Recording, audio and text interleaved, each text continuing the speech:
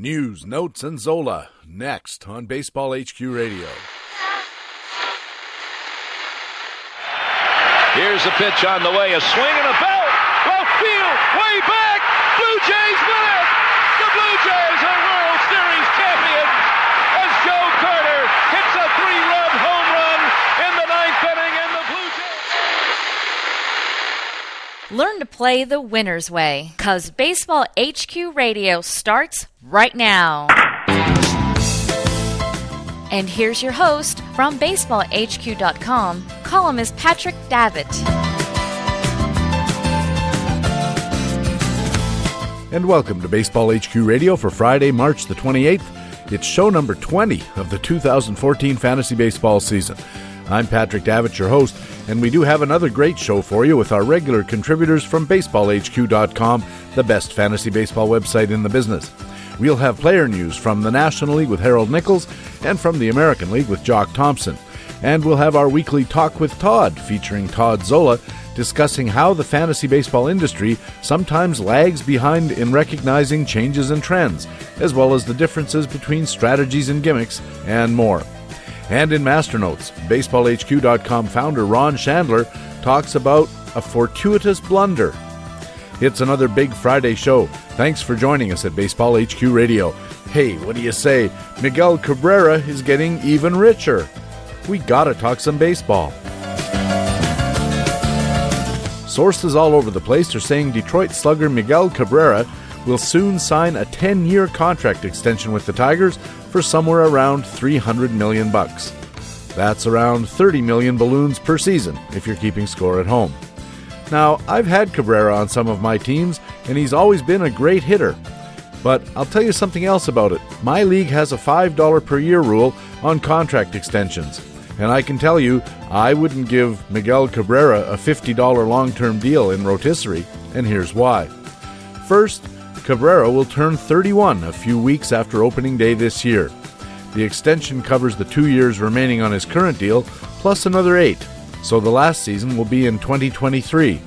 In April of that year, Miguel Cabrera will turn 40, and 40-year-old sluggers don't usually do too well. In fact, of the 10 batters that BaseballReference.com says are most similar to Miguel Cabrera, only one of them reached 40 as any kind of effective ball player, and that was Moises Alou. And you'll remember his numbers, decent ball player, not $30 million worth. Albert Bell was done at 33, Chuck Klein 35. Lance Berkman had a good season at 35, but really he was pretty much done at 32. Johnny Mize got all the way to 38. Juan Gonzalez just 33. Larry Walker was 38 when he had his last good year. Dick Allen was 35. The great Joe DiMaggio 36 when he hung him up. And for me, the most pointed example is Magglio Ordonez, not because of his performance level, but because of his body type. Miggy's body type is not encouraging. Not many stocky guys get more agile, athletic, and limber as they age. Believe me, I know. This looks like a bad deal for the Tigers, but a good one for Miguel Cabrera, and a great one for Mike Trout. We always have a great deal for you here at Baseball HQ Radio's Friday News and Notes edition. We'll open with our League Watch news reports. Jock Thompson is on deck with players from the American League, and leading off, it's the National League report and our old friend Harold Nichols. Nick, welcome back to Baseball HQ Radio. Thanks a lot, Patrick. Going to be ready for the start of the season. Yeah, it's just a few days away. A lot of people are going to be doing their drafts this weekend, one of the most exciting times of the year. And now's the time to be looking for those, maybe not necessarily so much unexpected bargains, but there are certainly some players out there who are going to have good, solid track records that you might be able to get a little bit cheaper than people expect because they're looking for a regression that's really not going to happen, or they're looking for a excuse not to draft a guy. And one of those guys seems to be almost every year Brandon Phillips, Cincinnati second baseman. He's a $20 machine, and yet a lot of times people don't believe it. And last year he was even more. Yeah, you know, Brandon Phillips is he doesn't get a lot of love at this time of the year, but still may be the best second baseman in the National League. And you keep waiting for the guy to fall off the table and suddenly not do anything. But you look back over the last few years, and Brandon Phillips has been very, very consistent. Slow fade in his skills, yeah. But, you know, here's a guy that has hit 18 home runs very consistently over the last few seasons. The about the only thing we see really fading with Brandon Phillips is his speed. I wouldn't count on double-digit stolen bases anymore. And we see a straight decline in his speed index. So he's certainly not as fast as he used to be. But here's a guy who's going to hit in the middle of the Cincinnati lineup. He's got decent power. He's going to probably could get you 90 RBI from the second base position. Brandon Phillips is certainly a guy to watch. He's got a good, solid contact rate. Brandon Phillips is a guy that you certainly don't want to ignore at the draft table. Don't overpay for him, but my guess is he's going to be undervalued in most drafts. Well, Jeff Tomich in his Facts and Flukes looked at Phillips and came to those conclusions. The skills are really remarkable when you look at the list. Home run per fly ball rate, exactly 10%, 3 out of the last 4 years, 11% in the outlier year. Home runs, 18, 18, 18, 18. Can't get more consistent than that. I am a little concerned, though, Nick, when I look at his power index, 104 in 2011, so just above league average, and then the last 2 years, 90, then 85 last year, and yet he's still getting these home runs. At what point do you start being a little concerned that the power index, if it continues to decline, how does he keep producing home runs? Well, if you look back at Brandon Phillips' power index, it's never been huge. I mean, Brandon Phillips' power index, going all the way back, the highest power index of his career was when he had 31 at-bats in 2002, and that was 116. Otherwise, you've got a lot of power indices in the between about 85 and 110. So it's not as though this is changing for Brandon Phillips. It's something that's been there throughout his career, and he's managed to produce about the same number of home runs every year. And certainly he's helped by the ballpark that he's in, which I think as a home park, certainly Great American Park helps to inflate those home runs a little bit. But that's where he plays, and that's what he's going to get. The other thing about Brandon Phillips is he stays in the lineup. Look back at those at-bats, and here's a guy that's gotten 500 to 600 at-bats every year since 2006. And that certainly helps with every counting stat that means anything. Yeah, his at-bats totaled the last 4 years all over 600, except for 2012 when he was at 580, which is still darn good.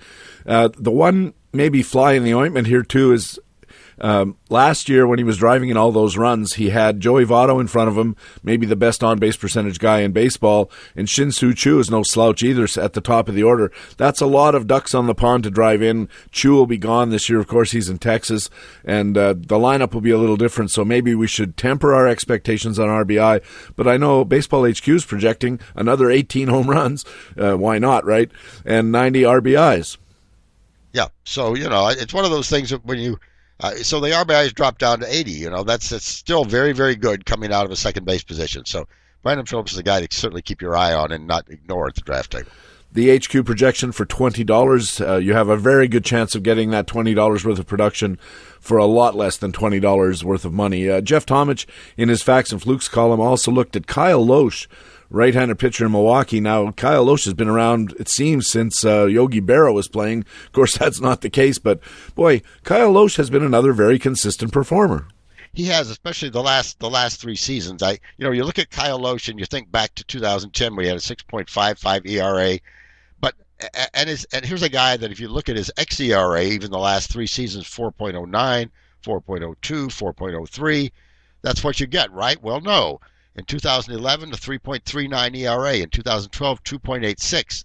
2013, 3.35. And you've got to start saying, here's a guy who's outperforming his xERA every single season. Again, not a very sexy kind of guy to look at because he doesn't strike out a whole lot, but pinpoint control over the last couple of seasons, a decent strikeout rate between 5 and 6. And so Kyle Loesch is one of those guys that at his age, at age 35, I think we'd have to say he knows how to pitch and knows how to get some guys out. And so that makes a difference. So Kyle Loesch is another guy not to ignore, I think, at the draft table. Matt Cederholm every year does an article on an all-value team and guys you can get well under their expected value, and Kyle Loesch is one of those. You can probably pick him up in a draft lead for $2 or $3, and he may produce 10, and then in 2012 actually a $26 value. Huge potential for profit, I think, with Kyle Loesch because people are undervaluing him. Nick, the first thing I always look at in a pitcher, I know most people look at strikeout rate. I look at the command ratio, strikeouts to walks. And anything over 3 starts to get my attention among starters, a little higher for relievers, because that is really getting the job done. And there's 2 ways to do that. You can have a very high strikeout rate or a very low walk rate, or some combination thereof. And you mentioned that Kyle Loesch's dominance rate, around 6 strikeouts per 9 innings, nothing special. It's not a disqualifier, certainly. But look at these control rates for the last 3 years. 2 walks per 9 innings in 11, and then 1.6 walks per 9 innings in 2012 and 2013. That means no free passes. It's going to help your whip. And this is how I think, when I look at the expected ERAs all around 4, as you point out, and yet his ERAs are 70 to 100 points below that. And ordinarily, you'd say this is a cause for concern, but after it happens 3 years in a row, you have to start wondering, is there a skill here that we need to take account for? Yeah, I think absolutely, and you're absolutely right about that command ratio. I mean, that is extremely important. And with a guy like Loesch, it's a matter of command, being able to locate his pitches and get the ball over the plate. And as Jeff Tomich pointed out, he's using 5 pitches and he can control them all, which is a huge advantage for a starting pitcher because it gets him deeper into games before he has to start repeating himself and giving hitters a better chance at hitting something that they've already seen. He's a $12 projected pitcher, and like you said, maybe $2 or $3 at the table. Gotta like a $10 profit. Steve Nickrand wrote a column in his Starting Pitchers Buyer's Guide about spring training takeaways, young pitchers who did well in spring training, and one of those was Taylor Jordan in Washington. You know, Taylor Jordan, if you look at the ERA and the WHIP, and you go 4.80 ERA and 1.33 WHIP in the spring, and that's not so good. But in 15 innings, this guy has a 10.8 DOM rate, 0.6 control. So excellent control, a lot of strikeouts, and a ton of ground balls. I mean, a ground ball rate that's getting up in the high 50s. So Taylor Jordan looks like the kind of player who could have a nice kind of breakout season. He's another one who doesn't have a huge DOM rate, but excellent control. And at this point, with the injury to Doug Fister, he's going to start the season in the rotation, still competing for that number 5 spot. So I think worth a speculation early on. Discussion was Tanner Roark versus Taylor Jordan for that 5th spot. As you mentioned, Fister will be out at least for a while, which kind of makes room for both of these guys. But somebody in the comments section after Stephen's column asked about Roark or Jordan and who's better for the long term. And Stephen said, don't worry about the rotation coming out of spring training. Put your money on Jordan to be more valuable in 2014, even though Tanner Roark is also a solid speculation.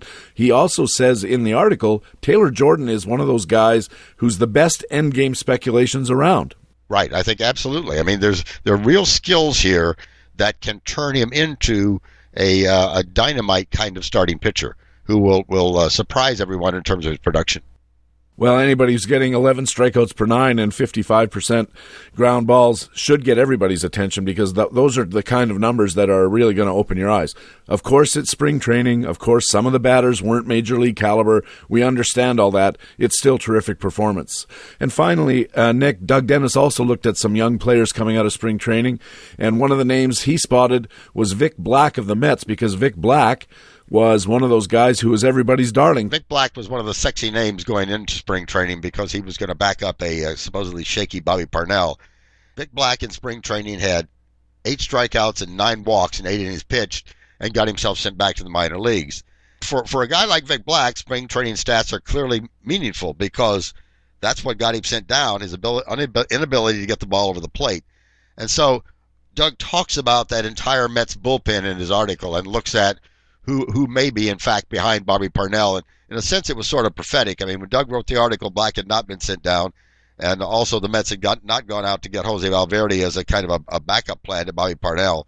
So what this looks like at the moment, from my point of view, is Bobby Parnell's job looks a little bit safer, and certainly the guy behind him, likely now, is Jose Valverde, who, at this point, we have to say is a little bit shaky. Yeah, a little bit. From your lips to God's ear, Nick, I drafted Bobby Parnell in Tout Wars as part of my 3 closer strategy. I wanted to get 3 solid-ish closers without spending an arm and a leg, and I got them for about $11 each, which seemed like a pretty good price. So I'm kind of counting on Bobby Parnell, and I was worried about Victor Black, but maybe I don't have so much to worry about. Well, not at this point. He's got to get the ball over the plate before anybody's going to trust him in late innings, certainly, and nothing causes more headaches, I think, for a manager than a late inning reliever who can't find the plate.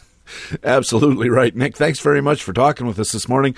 We'll talk to you again in a week's time. Thank you, Patrick. Harold Nichols is our man on the National League beat here at Baseball HQ Radio. Now let's turn to the American League and BaseballHQ.com Director of News and Analysis, Jock Thompson. Jock, welcome back to the show. Hi, PD. How you doing? It's been a hectic week. Has it ever? Yeah, it's the height of draft season. Everybody's getting prepared or doing their drafts. I know I had one last weekend. I'll have another one this weekend. Very exciting time, but very nerve-wracking as the major league teams come down to their final decisions about roster spots. And nowhere perhaps more confusing and up in the air than the Texas rotation. I know you reported about it in some Playing Time Tomorrow columns, and Rod Truesdell at BaseballHQ.com in the Playing Time Today columns. Looks like Robbie Ross and Tanner Scheppers are into the rotation with Alexi Ogando on the outside looking in. What's going on here? You know, I don't think they're paying Rod Truesdell enough money because this situation is in flux almost every hour. If you'd have told us that Texas was going to start with a rotation of Martin Perez, Tanner Scheppers, Joe Saunders, Robbie Ross, and Nick Martinez at the beginning of the year, you would have had some takers on that bet. But they've had a lot of injuries. They have Yu Darvish out for at least one start. Nobody quite seems to be sure what's going on with him and his neck. They hope he doesn't miss a lot of time. You've got Colby Lewis and Matt Harrison needing time in the minors. Although Lewis looked good the other day. He blanked Seattle for 5 innings. They still think he needs a few start. And then the insertions of Tanner Scheppers and Robbie Ross in the rotation, which, given that they were expected to be in the bullpen, is interesting to say the least. How come Ogando's on the outside looking into the rotation? He has some experience on the starting side of things. Ogando has been completely ineffective in spring training. He's always been an injury risk. Obviously, they don't have any confidence in him. He hasn't done well this March, and clearly they're going to try to get the best out of him in the rotation. They think that Scheppers and Ross will hold up better, at least in the short term, while they're waiting for their main starters to come back. One of the big advantages of being a BaseballHQ.com subscribers is that our playing time estimates and value estimates are updated very regularly, especially at this time of year. So how do Robbie Ross, Tanner Scheppers, and Nick Martinez look as guys for this year as far as the projections are concerned? Well, even the best projections, I don't think, can figure out this situation because it's really hard to say how long Ross is going to be in that rotation with both Lewis and Harrison down in the minors and expected back soon. But right now we have him projected for 87 innings. Obviously, at least 2 or 3 of these starts are going to be in the rotation. And he's got a 3.41 ERA, so that's looking pretty good. The question is how this all really pans out. I mean, if Ross pitches well in the rotation, obviously he could stay there.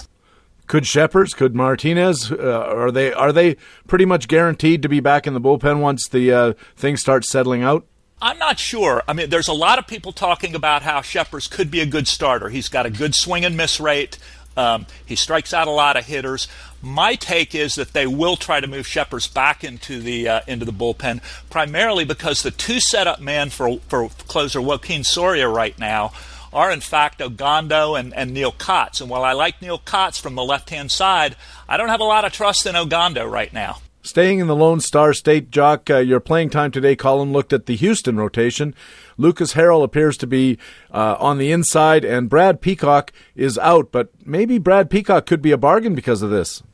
Yeah, that's a real strange situation because if you look at what Brad Peacock did in August and September of last year, he was arguably the Astros' best starter. Second half, he put up a 3.64 ERA with a 3.79 expected ERA. He struck out almost 9 hitters a game over his last 9 starts, and his command was his strikeouts to walks ratio, what we call command, was 2.7. He had a 92 BPV as a starter.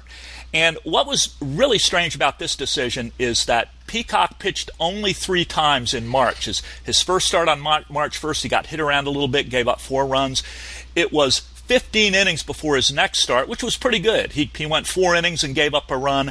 And then he pitched an inning just the other day and didn't give up anything.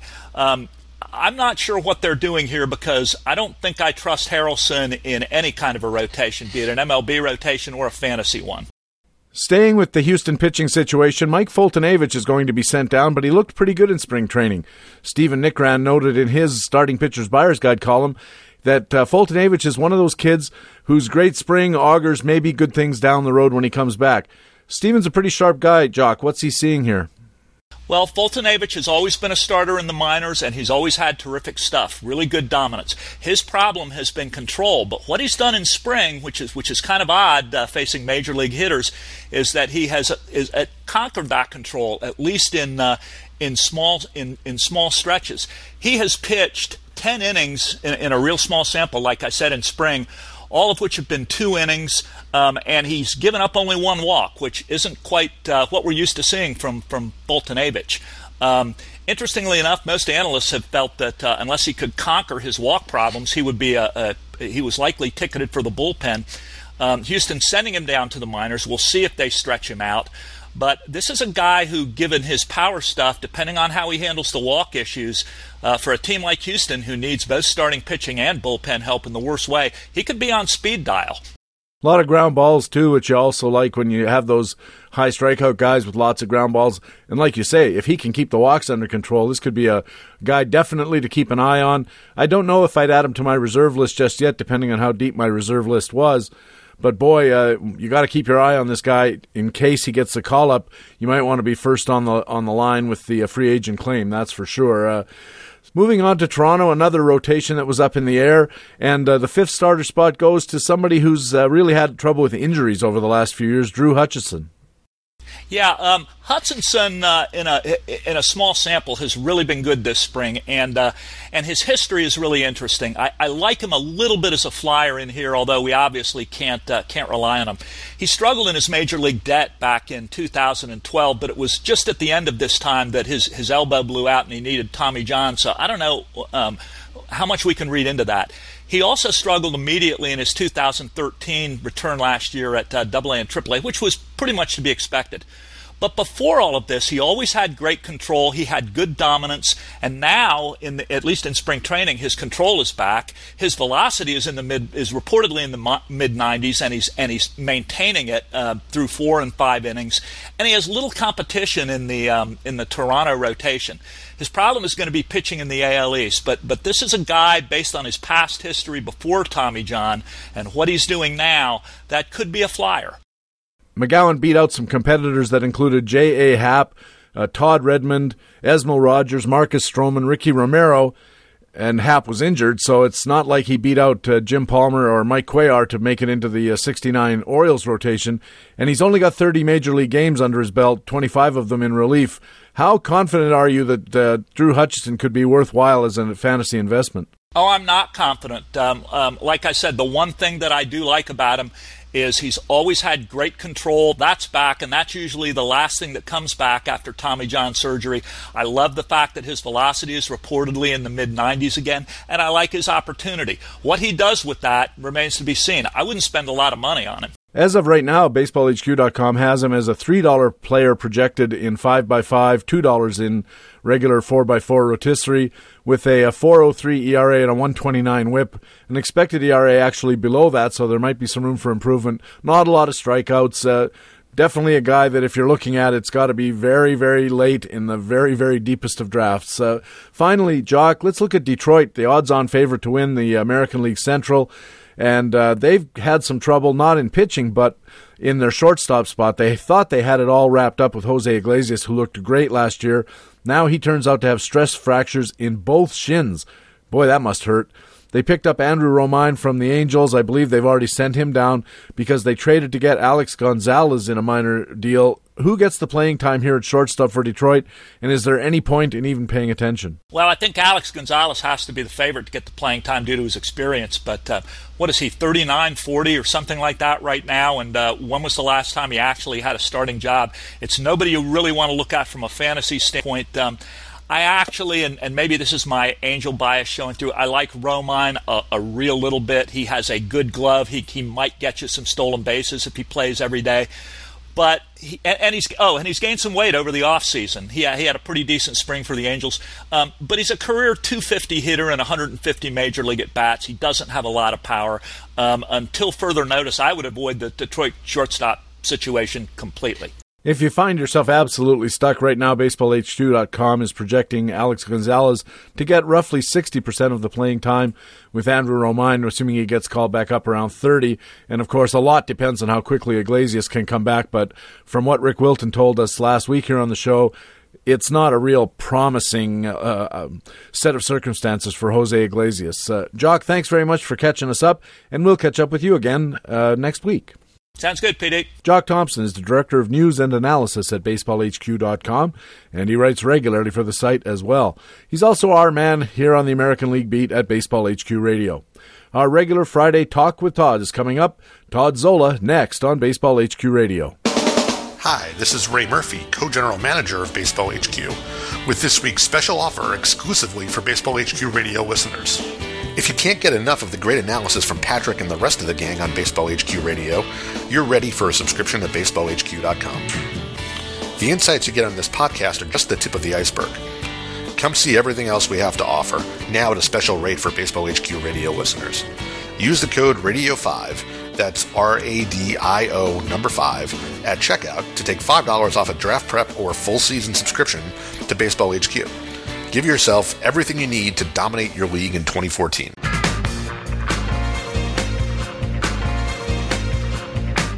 Hey, welcome back to Baseball HQ Radio. It's the Friday News and Notes edition. I'm Patrick Davitt. You want to keep your eyes open this week at BaseballHQ.com for these features. Phil Hertz lays out his Tout Wars National League strategy in a rotisserie column. I lay out my own Tout Wars mixed auction experience, talking about the Murphino plan. And Dan Becker's Batting Buyer's Guide will take a look at Spring Breakers. That's all on the site now or coming up at BaseballHQ.com. Now it's time for our regular Friday Talk with Todd, and it's a pleasure to be joined once again by Todd Zola, contributor to BaseballHQ.com, ESPN.com, FantasyAlarm.com, MastersBall.com, and others. Todd, welcome back to the show. Great to be back, Patrick. Just before we get on with the regular part of the conversation, Todd, the last time we saw each other was on the weekend, last weekend in New York at Tout Wars, and I'm wondering if you saw any trends in the rooms that you were in the National League draft or in the rooms you were watching the American League and mixed drafts. Did you see any big trend differences? And secondly, how did the on-base percentage move work for the National American League mono leagues? Right, I was in the National League, and I moderated the chat for the American League, so I was able to, be in the room for both those. The mixed, I was, I don't think they could have fit me in the fishbowl in the mixed league, so I had to stay on the outside for that one. But anyway, the OBP part, what I found in both leagues was, it was, I air quote, properly priced in. People did their homework. And adjusted values, whether it was intuitively or with a little black box, they adjusted their values accordingly. And the better players, the better OB players, went for more money than they would have in a regular draft. And that it sort of trickled down. I found it interesting, at least in the NL draft, that it really took place with catching. The AL draft as well, I think in both, that the catchers, there are a lot of catchers that are improved in the OBP leagues, and where often you can get discounted catchers, there were no discounts on catchers at all in either league. I intended to go into the draft with a on-base percentage strategy where I was going to try to grab two or three of the better OBP guys. I ended up switching because of something that Michael Salfino said. Michael, he writes for the Wall Street Journal and Yahoo Sports, I think, and a couple of others. And we were having a conversation. I, and Ron Chandler were talking about how are we going to deal with this on-base percentage thing. And Salfino's approach was, because on-base percentage is more tightly clumped around the median, you should just ignore it and not value it at all, because you're going to end up in the middle of the pack anyway. You don't have to worry so much about taking a very, very low guy because they just don't exist. And as a result, I went in and changed my strategy to get just one guy and then not worry about it from then on. And I actually wrote an article about it that's online now at Baseball HQ. Do you think that there's merit in the argument that because on-base percentage tends to be more tightly clumped with fewer outliers, that you can really afford to not worry about it as much in batting average, where you can get killed by a couple of bad guys? I think we sort of have to clarify Mike's point a bit. And I think the standings in a league are going to be more bunched, but the players are actually top to bottom. There's actually more disparity in OBP top to bottom if you just look at the player pool. But the standings in the league, I think, are what end up to be more bunched. So what I sort of in that regard was getting one of the top players would have really helped because the standings are so bunched and you could end up at the top of the standings. But I wasn't going to overpay for it, air quotes again, because, overpay is all relative. Instead, what I was going to, along the way, sort of a tie goes to the on-base guy. For instance, in the end game, I could have had my choice of any of maybe 8 or 9 different outfielders at a discount.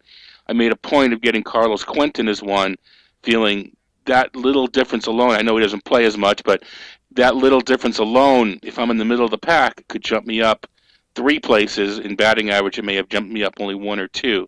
So I sort of had the same thought in mind, but maybe not as aggressively targeting the OBP to try to finish up at the top of the bunch.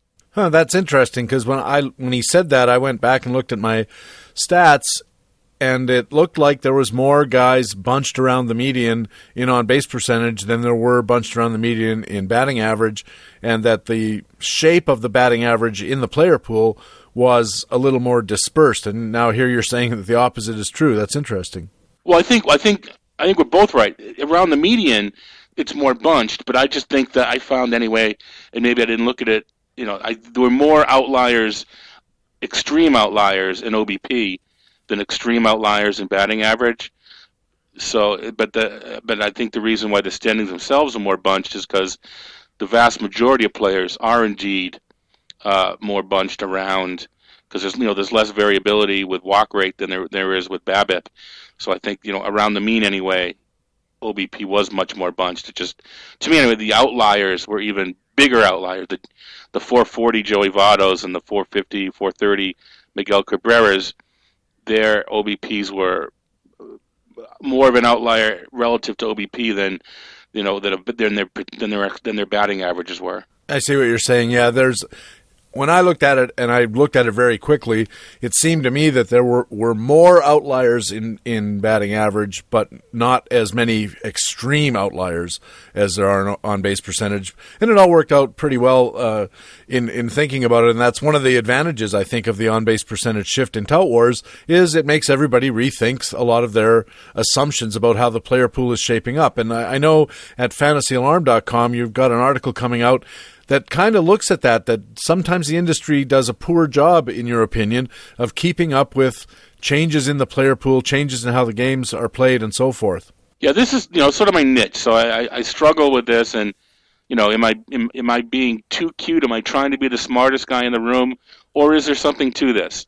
And that I think along the way we can go back the past several years, and there's always something to me that I hear the advice on the radio and I read it. And it's always say, that was great 5 years ago. It's just no longer the case. Take a look at it. Take a look at the player pool. It's no longer, scarcity no longer exists. 5 years ago, sure, we had to. Or take a look at the pool. You can no longer wait and get your starting pitching. I like to use James Shields in the 15th round. You can no longer do that. That was 5 years ago. So I always try to take a look at things and figure out. Maybe it's the Billy Bean version of trying to find the deficiency. If the fellow information disseminators are giving out wrong or just advice that isn't correct or just doesn't make sense, maybe that's what a deficiency is if you're using player pool data that is correct, maybe that's how you can get some can gain some advantages, I guess. Presently, I don't know. I think there's a couple things out there that we're still lagging behind. One of them I know you think is closers, that a lot of touts and fantasy baseball sites are mishandling how they think about closers, because the role of the closer has really changed and the impact of the closers has really changed over the last few years. Never, don't pay for saves. Don't pay for saves. That's what we've been hearing for years. And for, I think, the longest time, it made some sense because of the market for the saves. You were able to get if you bang for the buck, you could wait on your closer or troll for them, speculate for them in reserves, and still be okay in the category. But if you take a look at the present inventory of closers, I think it's the same at the bottom end. And I think this has economics with Major League Baseball. It's sort of the only position where you have to really think about this. Bad teams don't need good closers, so there usually aren't very good closers on the poor teams, but they still generate saves. We know that. But I think the upper end, there's just more lights out closers than there have been in years past. There's always been, even Mariano Rivera was always the best closer, but fantasy-wise, he didn't get the strikeouts nor the innings to have that much fantasy value. Now with Kimbrel and Jansen and a healthy Chapman and Greg Holland, and I think David Robertson and Trevor Rosenthal are on the verge of coming into that group, and Greg Holland came into it last year. These guys with their 90 to 100 strikeouts and their ratios just whips either below or right near 1, and the ERA is 2.5 or below, they impact your team's ratios, your ERA and your WHIP more than people realize. I think that saves are saves. You expect 35 saves from a closer, and you get a closer, and whatever happens. But that's no longer the case. The 35 saves are sure they're common amongst all the closers, but you're not paying for saves anymore from a closer. You're paying for the ancillary impact as well, and I think that's why the mistake of waiting or speculating or trying to pick up guys, trying to figure out who's going to close in Houston and getting all three of them, and there's a reason why there's three guys and not one. You're going to get those bad ratios along the way, and with pitching itself, similar to on base being more bunched, with top to bottom pitching numbers are more bunched, so these high ratio, the good ratio closers have even more of an influence than they did before. It's a really interesting perspective to take, that if you expect that you're going to get 30 saves regardless of what closer you get, assuming he's a regular and not a member of a committee or in some really volatile situation like they've just announced in Houston that nobody's got the role, and frankly that's someplace you want to stay away from. But other than that, if you get a decent closer who's pretty well established on his team, you can pretty much count on your 30 saves, and if you get two of them, you can count on your 60, at which point there's a deflection from closers who contribute in just that way versus those who contribute in all the ways. And that difference maybe is being undervalued. Maybe that's a market inefficiency. Right. Sort of going back to the tout and the tout AL and NL auctions, the going rate for just, the run-of-the-mill, closer is a closer type of guy was $16 to $18. So you're paying $16 to $18 for 30 to 35 saves. And those are the closers that, don't help your ratios, you're fine. If you went over 18, then now you're getting into helping your other categories, your WHIP and your ERA and and even strikeouts. And if you waited and you got the Tommy Hunters for $10 and Nate Jones for $10, those sort of guys, you weren't getting the full 35 saves, or you may be putting your ratios in jeopardy. Depending on both Hunter and Jones, we don't know that they have the job. Lindstrom could sneak in there, but Norris can sneak into Baltimore. We're just not sure. So 18 saves is Jason Grilli is Grant $18. I'm sorry, is Jason Grilli, is Grant Balfour. Is just your standard run of the mill. Don't hurt but don't help in ratios. Get you 35 saves type of closers. And I think that the money that you pay above that is what's undervalued, is what the market isn't pricing properly. The extra $5 or $6 to get Greg Holland, he's actually earning you 9 or 10 or 11 more. And I think that's where the inefficiency is in the pricing. Do you see right now, or can you see developing over the next few years, any other situations where there are sources of unrecognized value? I'm thinking of something like platoon batters. As the game shifts more and more towards more and more transaction frequency, that's where the Nate Scherholtzes and the Matt Joyces and the David Murphys come into play, where you can game their platoon splits more effectively. Kristen Orfia on the other end, sort of the other righty-lefty sort of thing. So yeah, the daily moves, and even the NFBC, for instance, allows you to switch batters out on Friday. So you have two moves, so you can, if one of your marginal outfielders has more or fewer games against a southpaw that weekend, you can get an extra game or get him better numbers because he's better against that handed pitcher or whatever.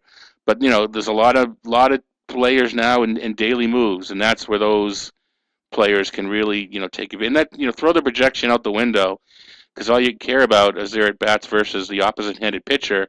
To me, it takes away from some of the fun of it back in February and March when you're trying to figure out how these players are going to do.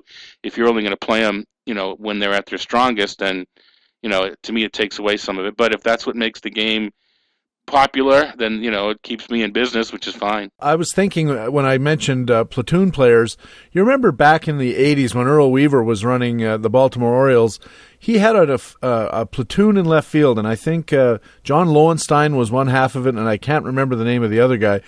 And between them, when you added them up, they were like a 315 hitter with 40-some home runs and 140 RBIs.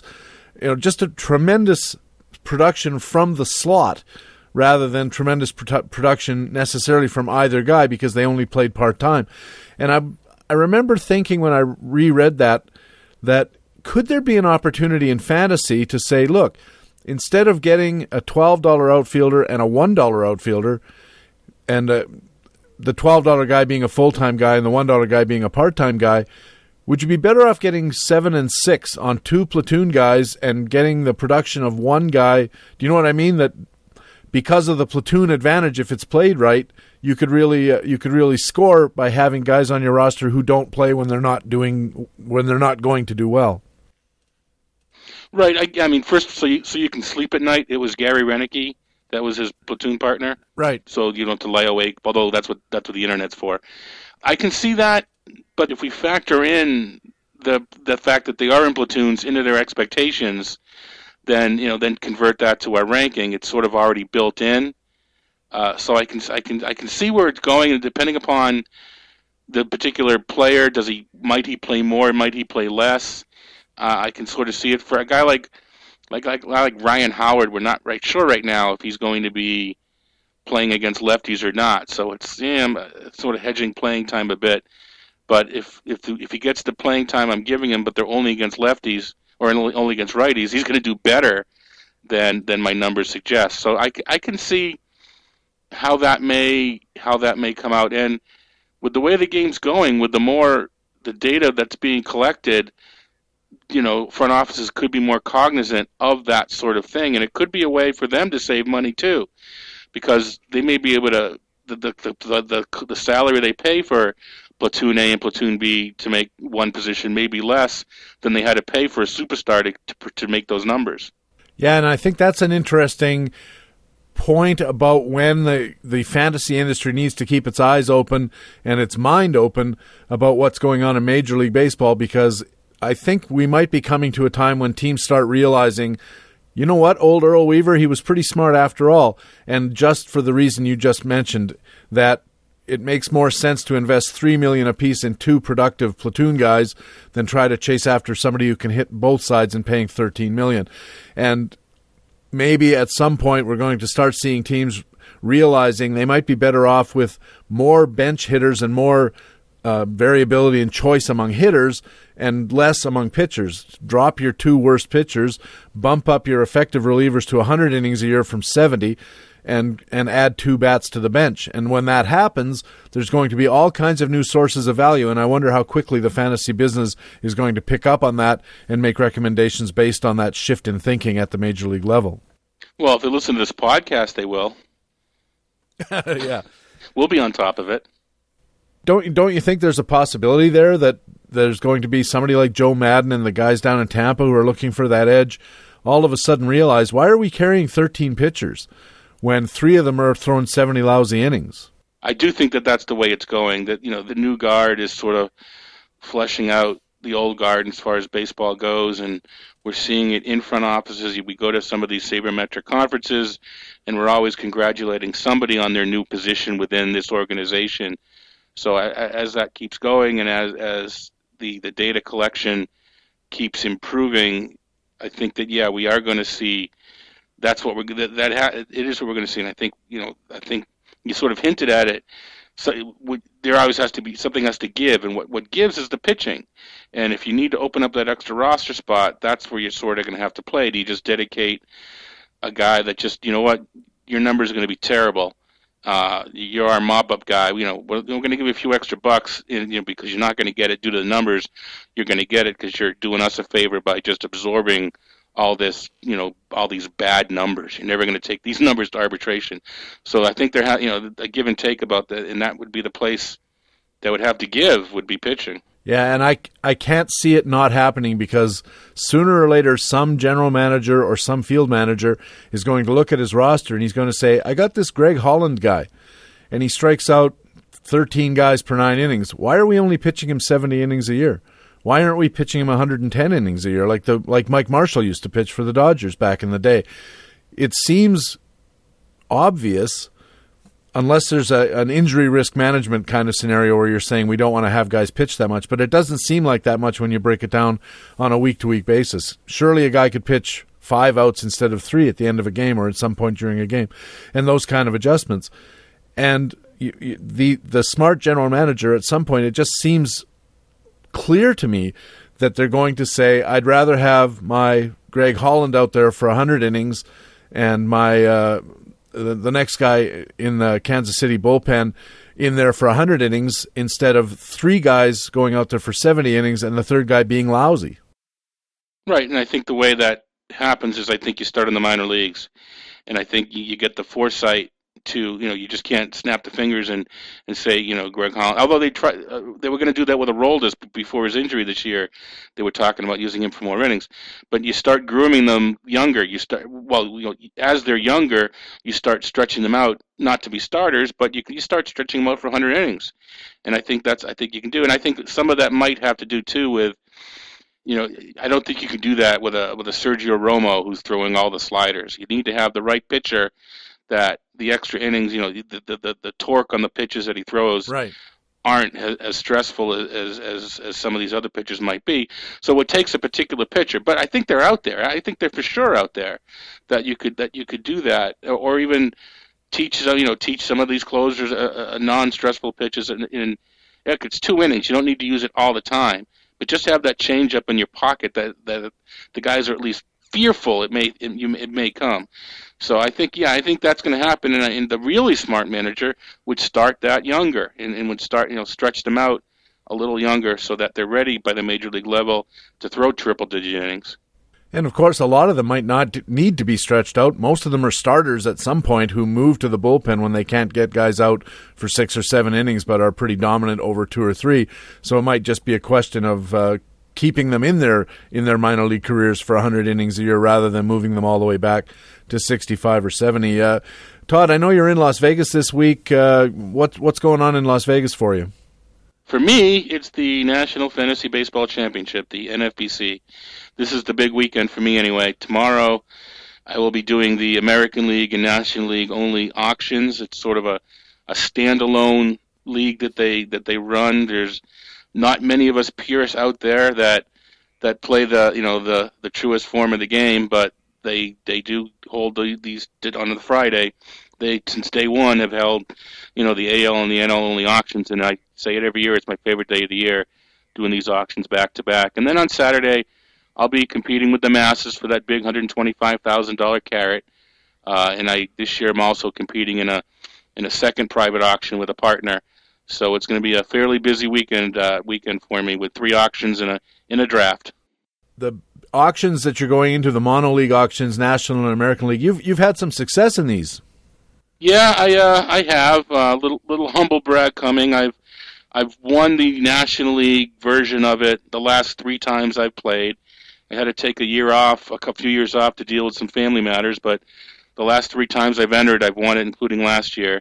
And I've cashed in the American League side of things on a number of occasions as well. So this is by the success I've had, keeps me coming out here because I otherwise couldn't afford it. So I'm happy to be able to return again this year because I did well last year. All right, Tal. Well, best of luck in those auctions. We'll be watching to see after you're done. Is it possible to see what kind of team you drafted? Are the results open to the public to look at? There's usually enough of a call that people want to know. So at minimum, my teams will get posted on the Masters Ball forum. I may write a piece about it, although there's nothing more boring than reading. I'd rather, if I'm going to take some of my site's bandwidth, I'd rather talk strategy or something else and leave it for the message forum. But yeah, at minimum, I'll put them on the message forum. Fantastic. Good luck, Todd, and we'll talk to you again next week. Looking forward to it, Patrick. Todd Zola writes for BaseballHQ.com, FantasyAlarm.com, MastersBall.com, and ESPN.com, and he appears every Friday here at Baseball HQ Radio. Master Notes is next. Stay where you are. This is Baseball HQ Radio. Here's Ray Murphy, General Manager of BaseballHQ.com. Don't have your full set of our 2014 books yet? Well, here's the offer you have been waiting for. There's still plenty of time to get the new season off on the right foot with our 2014 Baseball Forecaster or the just-released 2014 Minor League Baseball Analyst. Just use the code RADIO5, that's RADIO number 5, at checkout to take $5 off your order for either of these essential tools for the serious fantasy leaguer. And everyone who buys directly from us gets the electronic version of the book as well as the key charts and tables just to turbocharge your draft preparations. So remember, it's Radio 5, RADIO number 5, at checkout to get $5 off the Baseball Forecaster for 2014 or the Minor League Baseball Analyst.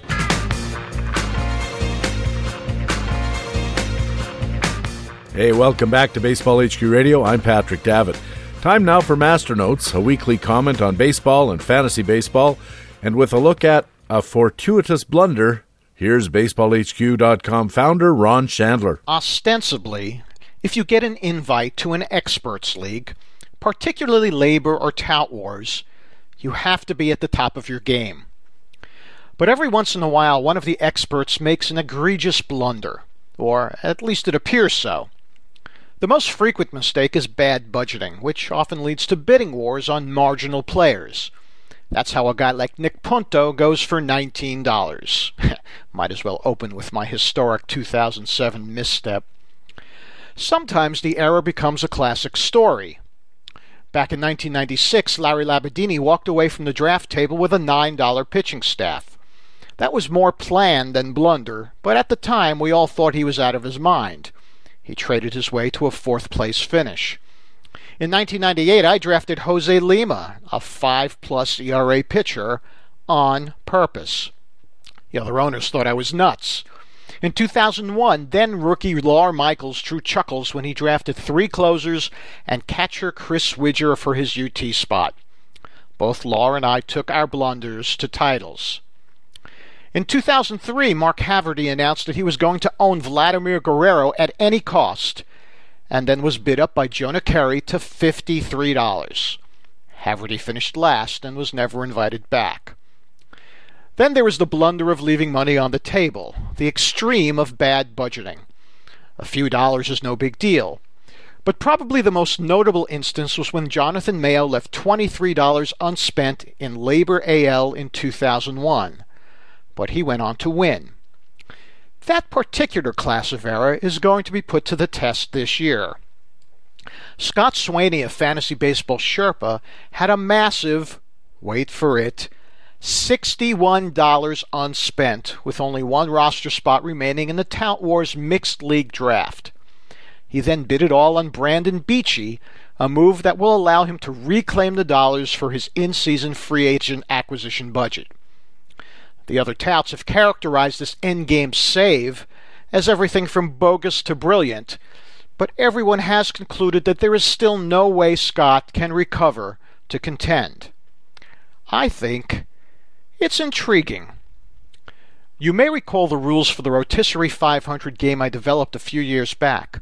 Among them is the setting of a single season-long $500 budget to pay for everything: active roster players, reserves, and in-season free agents.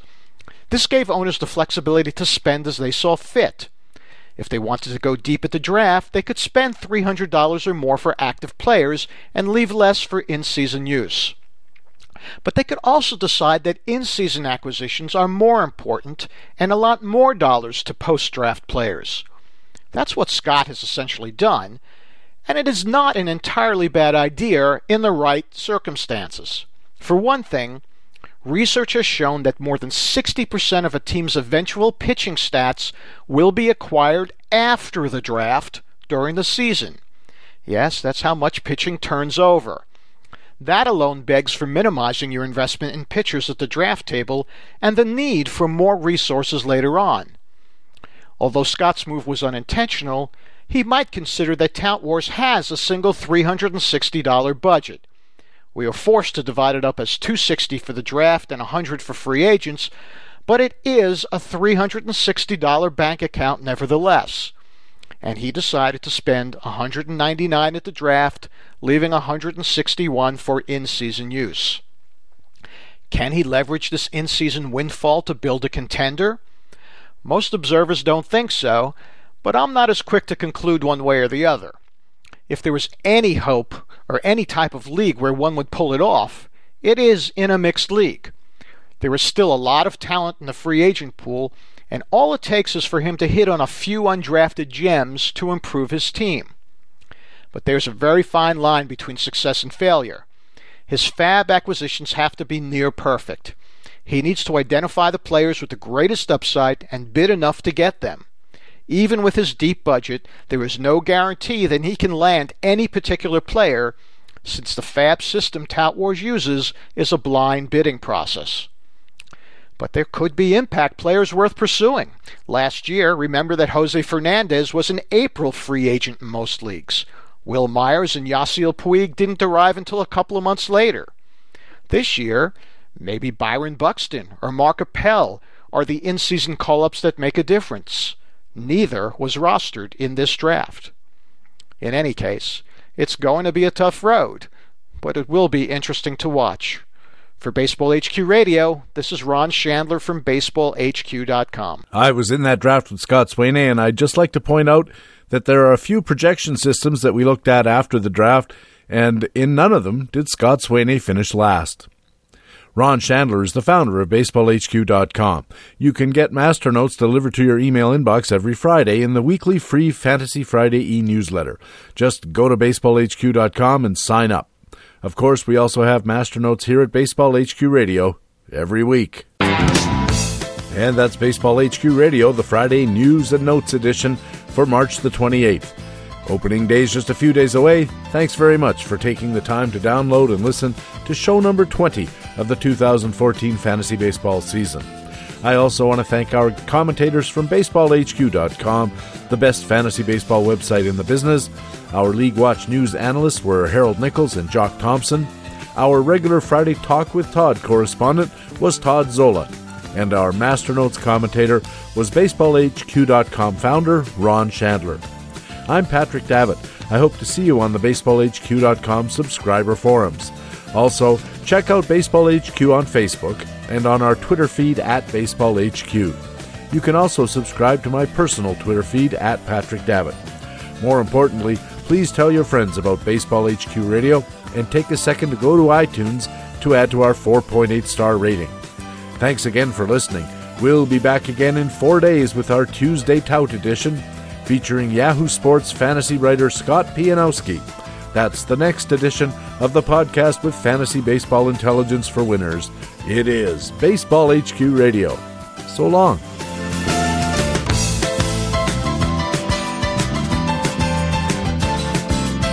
Baseball HQ Radio is a weekly free podcast available through iTunes and other podcast aggregators, or directly from BaseballHQ.com, where we have an archive of past shows as well. Just look for the HQ Radio microphone logo on the right side of the BaseballHQ.com homepage. Baseball HQ Radio is a production of the USA Today Sports Media Group. The opinions expressed on Baseball HQ Radio are those of the individual speaking and not necessarily those of the USA Today Sports Media Group. The program is produced and edited by Patrick Davitt.